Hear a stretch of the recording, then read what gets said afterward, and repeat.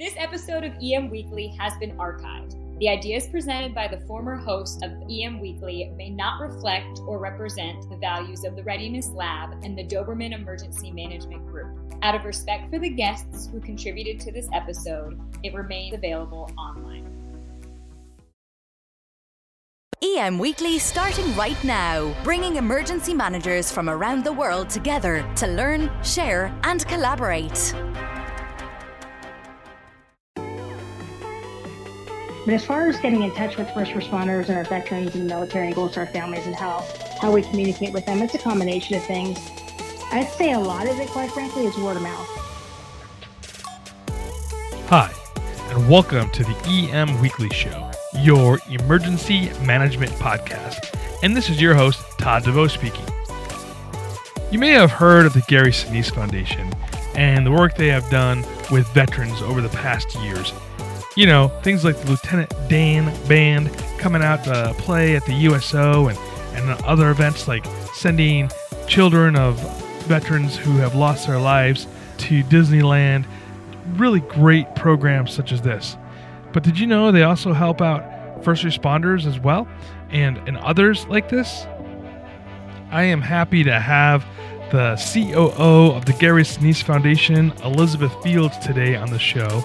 And we are discussing how the foundation is helping the people who are responding to or are working this COVID crisis, from the first responders in the field to the allied healthcare at the hospitals to even the maintenance and janitorial services that are responsible for keeping the hospitals clean and running during this crisis. It's an amazing organization, and the ability for them to reach out and help from doing things like helping pay rent if need be, or getting food in the homes of people who aren't working anymore, who fall into those categories. It warms my heart to see all of the organizations that are coming out to help out with this crisis and helping those that need help that have been impacted from COVID. Well, now on to the interview. Welcome to the EM Weekly Show. Well, thank you so much. I'm glad to be here. It's kind of interesting to having you guys on the show because, you know, everybody thinks of the Gary Sinise Foundation as being veteran-centric, you know, helping out the veteran families. And I mean, just that alone, I just love supporting you guys on that because as a veteran myself, it's just awesome that you guys are doing what you're doing. You guys are doing a little bit more than that these days. Absolutely. First, I want to thank you for your service. We'll never forget it. It's, you know, critical for our country. So again, thank you so much for stepping up and serving in the Navy. We really appreciate it. So Gary Sinise started the foundation, the Gary Sinise Foundation, in 2011. We have 4 programmatic pillars that serve our mission to serve our nation's defenders, veterans, first responders, their families, and those in need. And the 4 programmatic pillars are restoring independence, supporting empowerment. And that's the program where we actually build specially adapted smart homes. We do home modifications and we provide specialty adapted vehicles. And it's primarily been focused on those who have been severely wounded in battle, but we also started recently doing homes for first responders. We have a couple in St. Louis that are coming up. So it's always been part of the mission, but it just hasn't been as well known as our veteran support. We also do work in community education, relief and resiliency, and our first responder outreach program. And clearly that's a focus right now, given what's going on in the country.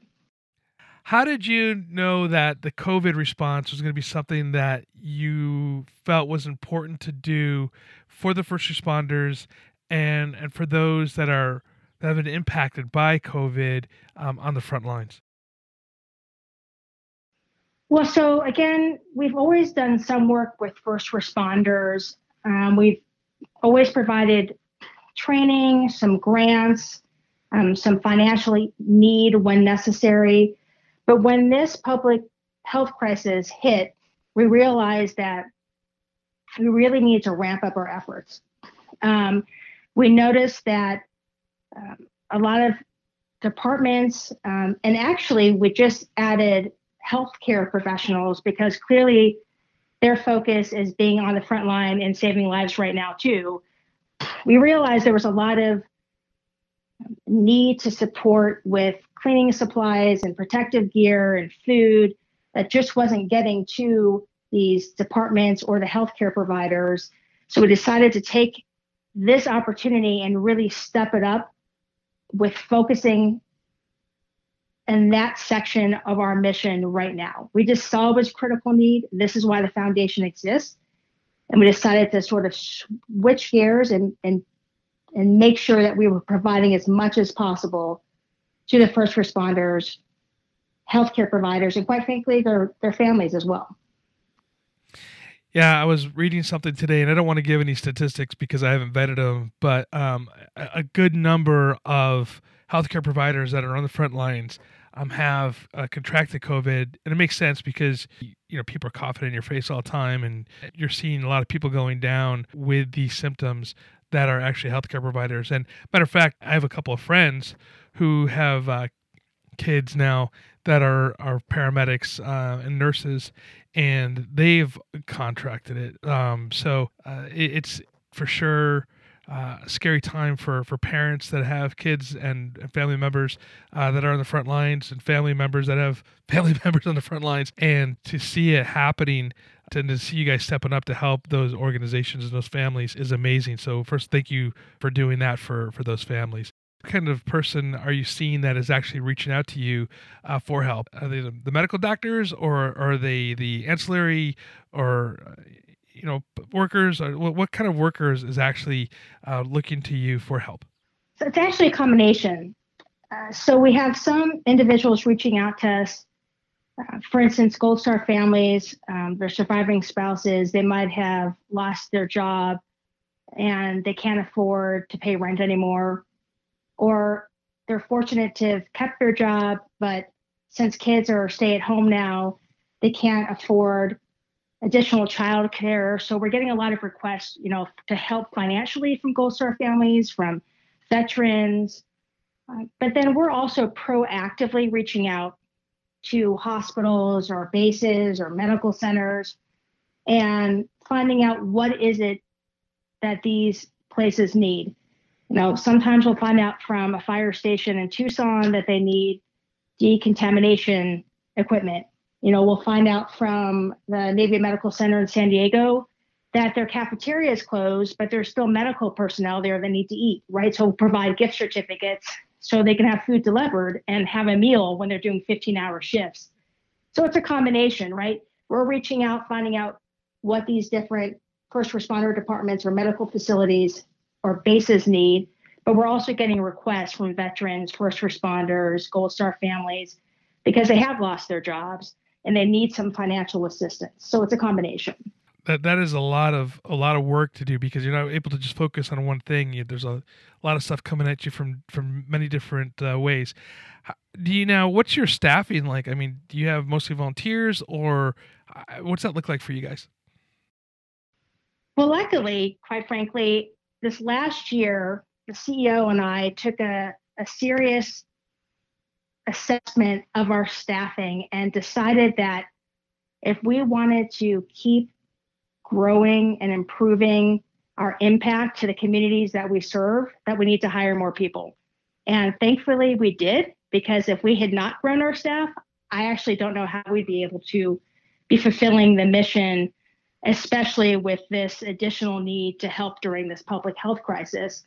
So we do have a specific outreach department that's literally taking emails and phone calls 24/7 to sit there and help take each request and then deliver on the request. But we've also been able to pivot some staff who had been previously putting on events for us, right? We're not putting on events right now. Right. So those staffs, right, they're reaching out to our Gold Star families, or they're reaching out to our home recipients and other communities that we serve, and are calling and making sure they're okay and that they're getting what they need. So It's mostly staff. We have some ambassadors and our advisory council and our board members who are helping as well. But it's really staff that are stepping up, pivoting when necessary, taking on additional responsibilities when necessary to make sure we deliver and deliver quickly and effectively. That's awesome. And, thank you for your staff members that are out there doing this as well, because obviously without them, it's going to be harder to provide the services that you guys are providing for people. And that's just an amazing story in itself. Oh, yeah. We're so grateful for what the staff is doing. A few of them, it's actually funny. And I'll have my weekly meetings with a couple of them and I'll sit there and say, my God, I swear I'm working harder than I did before. And I'm like, you know what? I think we all are. But the good news is it's hard not to be passionate about what we're doing. So you want to do more. And, there's just not enough hours in the day to make sure that we're doing what we need to do. And so I appreciate the staff. I mean, we didn't have this dedicated staff. There's just no way we'd be able to do what we're doing. So thank you, staff. That's awesome.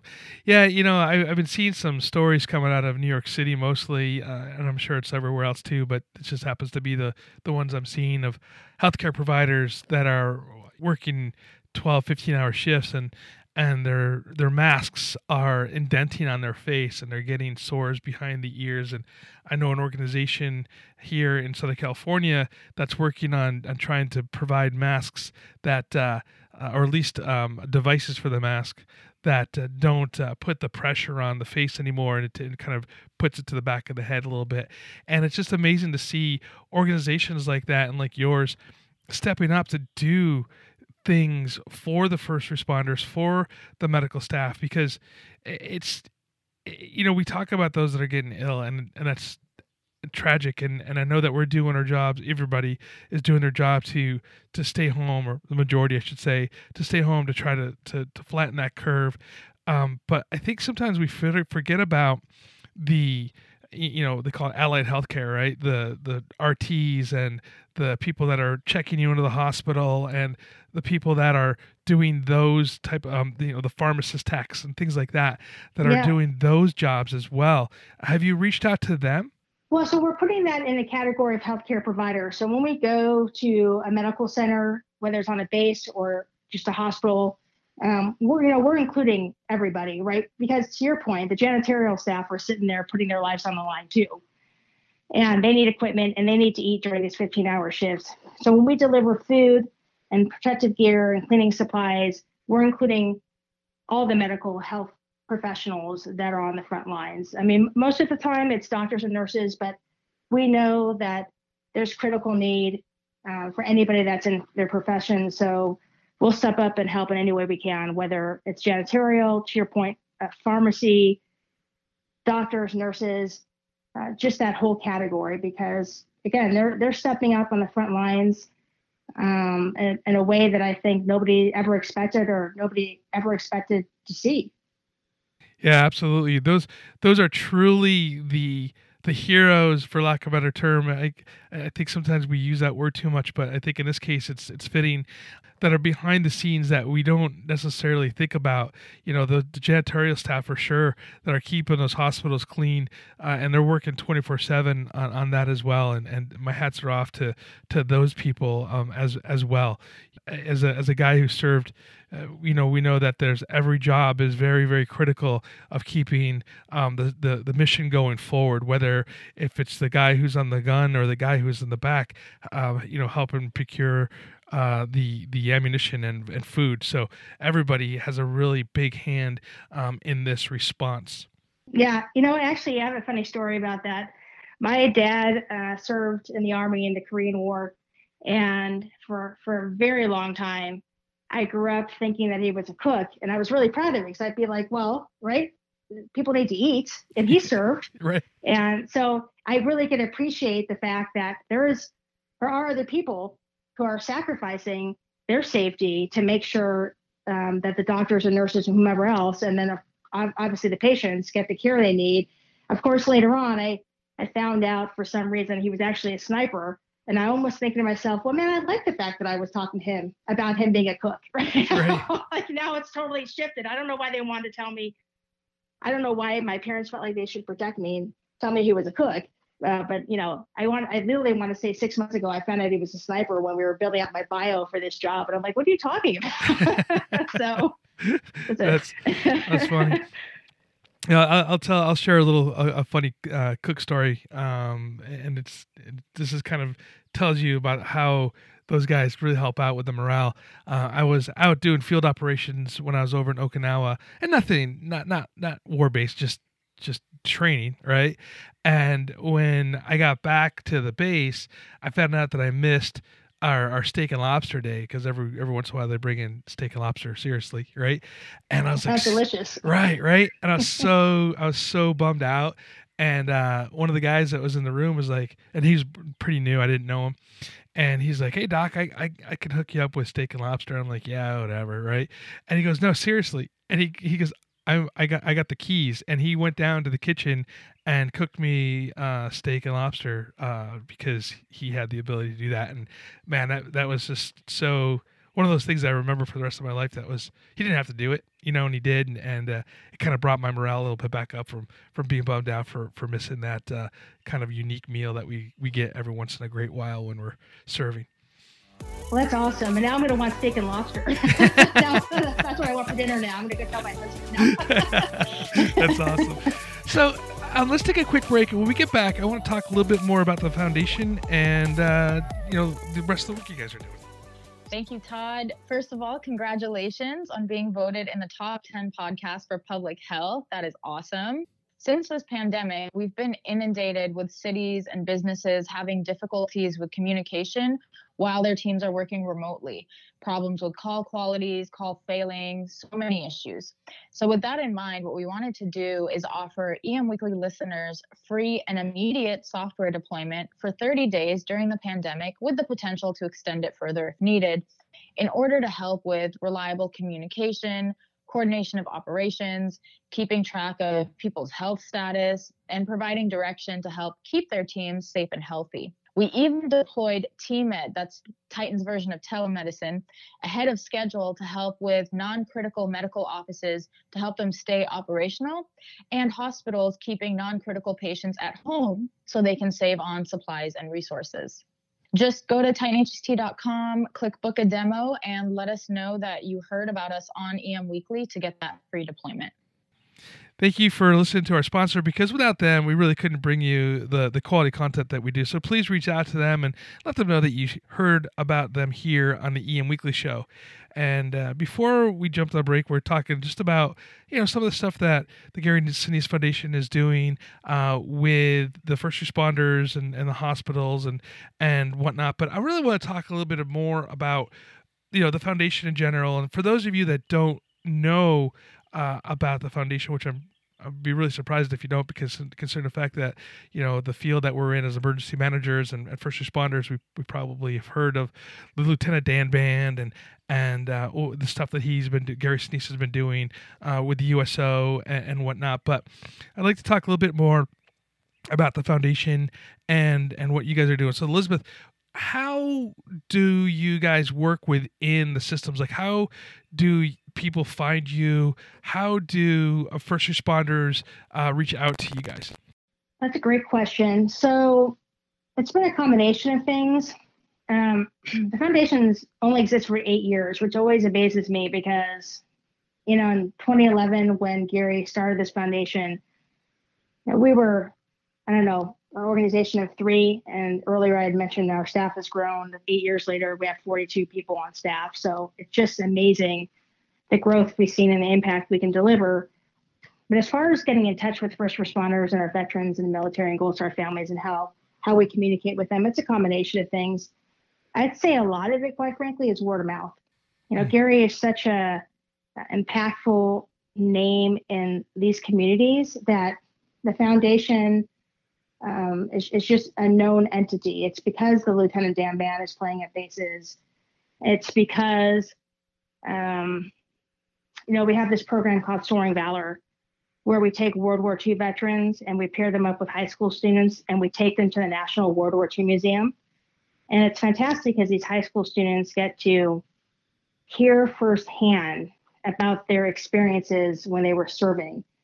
And so the National World War II Museum knows we exist. And it's just because we do so many different kinds of programs and services and initiatives, and we partner with like-minded organizations that people know we exist and they know to reach out. The only other option right now is really using our websites, GarySiniseFoundation.org, and everything we do and how we support is really available on the website. But we're working on growing.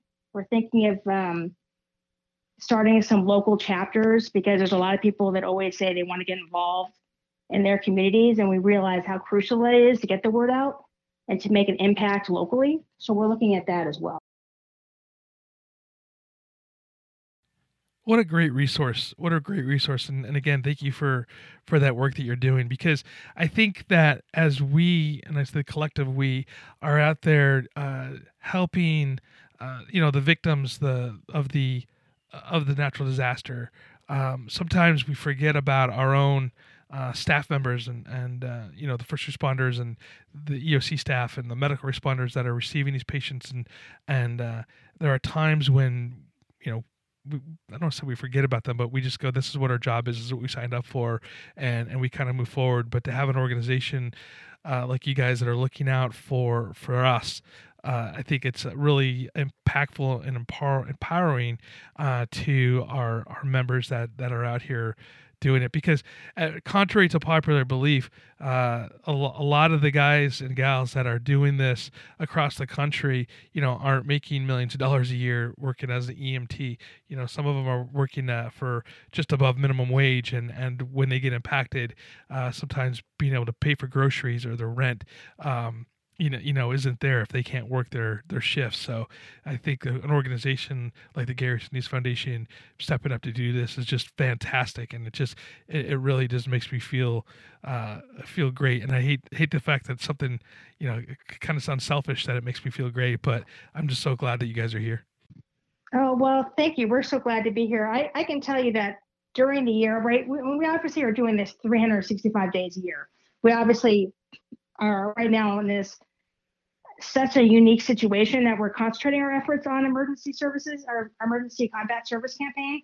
But quite frankly, we're actually still helping serve our other part of our mission. So there are people that are calling and saying, hey, I need to pay rent or whatever it is, that we're having issues because of something else that's happening in their lives.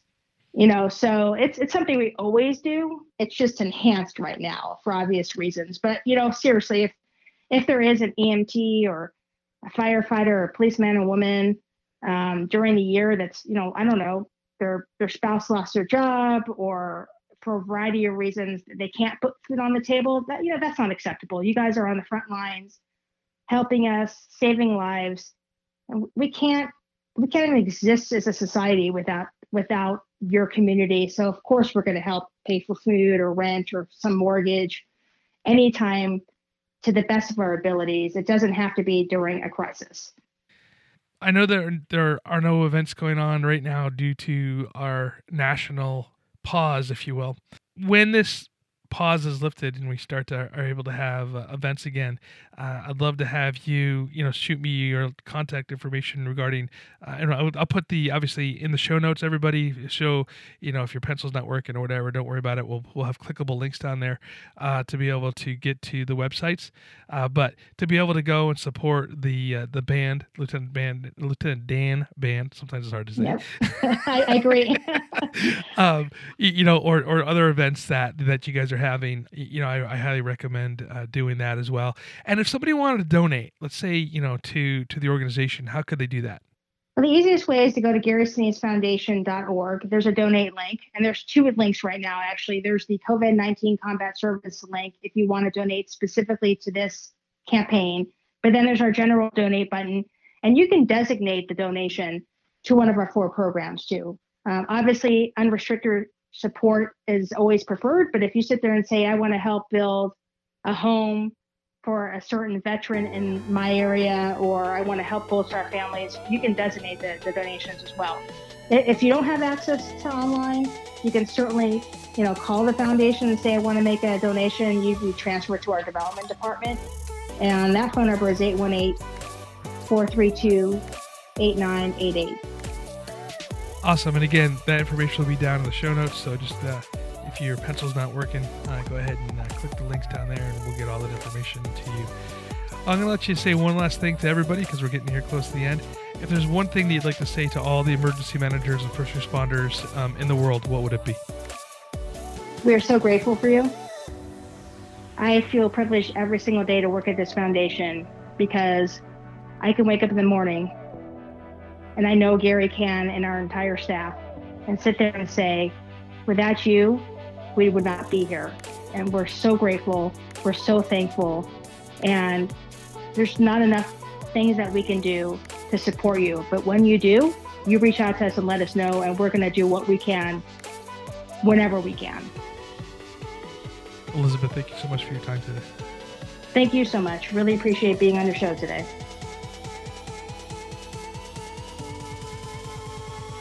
Thank you for listening to this episode of EM Weekly, and please follow us on your favorite podcast player, and thank you to Sitch Radio, the home of the EM Weekly show. For more information, please go to www.sitchradio.com. See you next week.